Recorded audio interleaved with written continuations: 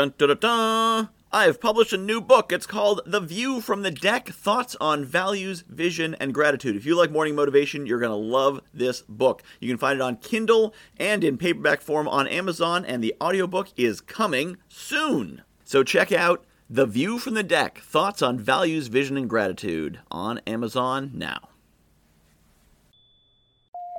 Good morning, my friends. Who do you want to be? What is your aspirational identity?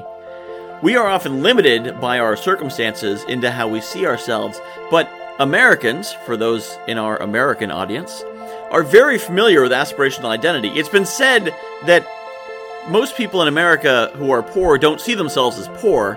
They see themselves as rich, but temporarily discouraged from the process of being rich. You see this when you talk to someone who's making music and just waiting for their big break, or on YouTube, or in sports, or, if nothing else, playing the lottery. Any minute now, I'm gonna be rich. That's me. I'm gonna be rich. Because that is how we see ourselves as a culture. However, when it comes time to taking on that identity, we say, nah, that's not really me. What if you stepped fully into that, though? What if you stepped fully into the identity you want to be? Whatever it is, how do you see your best self?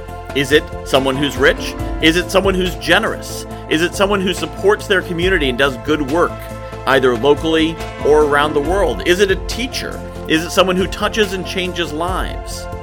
Whatever that aspirational identity is, get a clear picture of that in your mind. Focus in your mind. Don't worry about what you are now. Don't worry about what you're doing. Don't worry about your educational credentials. Focus on what you want to be.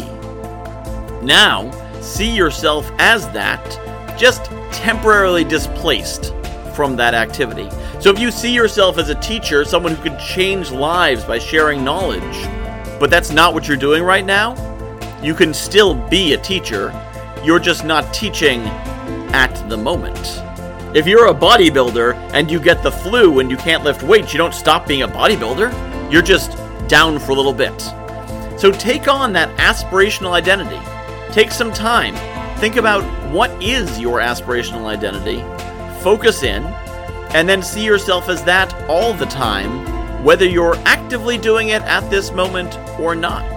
The amazing thing is, your subconscious will now drive you towards the person you see yourself as, because that is now your reality. So what is your aspirational identity? Who are you going to be in the future? And what is the identity you carry in the present to get there?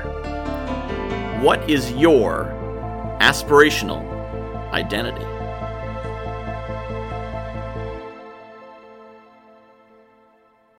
I have published a new book called The View from the Deck, Thoughts on Values, Vision, and Gratitude. If you like morning motivation, you're going to love this book. So a lot of the same concepts. The basic principle of the book is that I was coaching clients, and they were telling me about their dream life, and I was recognizing elements of their dream life in my everyday life. And it made me realize there's things in my life that people are dreaming of. And there's things in my life that the me of a few years ago would absolutely have given his right arm for, and chances are you've got the same.